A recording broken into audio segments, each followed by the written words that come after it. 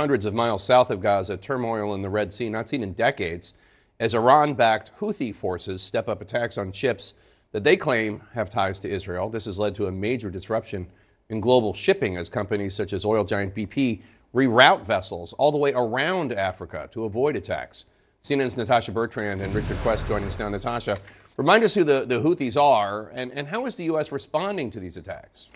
Well, Jake, the Houthis are basically one side of a civil war that has been raging in Yemen for the better part of a decade now. They are a rebel group that managed to seize control of many parts of Yemen beginning in 2014, and they now control a large part of northern Yemen, and they have been fighting a separate war against Saudi Arabia over the last few years, a war that has abated over the last year because of a ceasefire. But they are also backed by Iran, which of course is Saudi Arabia's arch nemesis in the region. So a lot of different powers at play here. But what the U.S. is doing at this point to try to deter these ongoing missile and drone attacks by the Houthis on these commercial vessels is to set up an international coalition of maritime forces that will basically be bolstering the security in the Red Sea and, when necessary, escorting a lot of these commercial vessels so that they can transit safely through the southern Red Sea and up towards the Suez Canal, where, of course, so much of international trade and commerce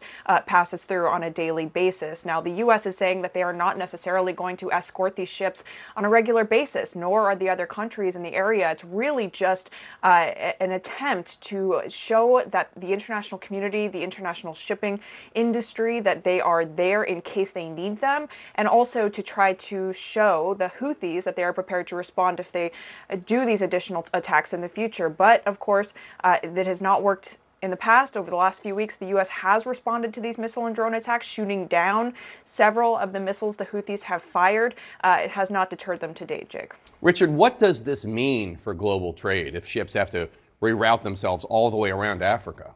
Oh, it means about 10 days, 15 days, 2 weeks round. There you are, 8,500 miles to go from Singapore up through the Suez Canal to Rotterdam. 11,000 miles, or nearly 12 if you're going to go around the Cape. I spoke an hour ago to the CEO of Hapag-Lloyd. One of his ships had already been hit by one of these drones. He said if it had been hit somewhere else, it would have been much worse for the vessel.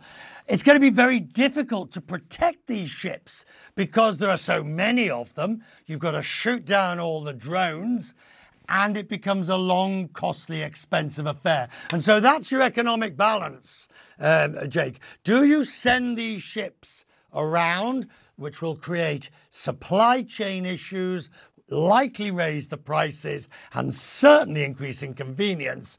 Or do you take the risk up the Suez Canal route, which frankly no one seems to be prepared to do at the moment? At the second, I'm afraid to say the Houthis have the upper hand. And Natasha, we know that the U.S. has responded by launching strikes at weapons depots in Syria and Iraq. Are Pentagon officials discussing a more substantial response to deter these attacks by the Houthis to begin with? Well, look, the Pentagon will always tell you that nothing is off the table in terms of a response. However, the U.S. has been extremely reluctant to bomb the Houthis directly and their infrastructure, also because there are several political sensitivities at play as well. As I mentioned earlier, Saudi Arabia and the Houthis, they reached a very fragile truce just last year, and the U.S. played a very important role in that truce. And so the U.S. does not necessarily want to see a new conflict reopened in Yemen against the Houthis, as well as, of course, many Arab nations.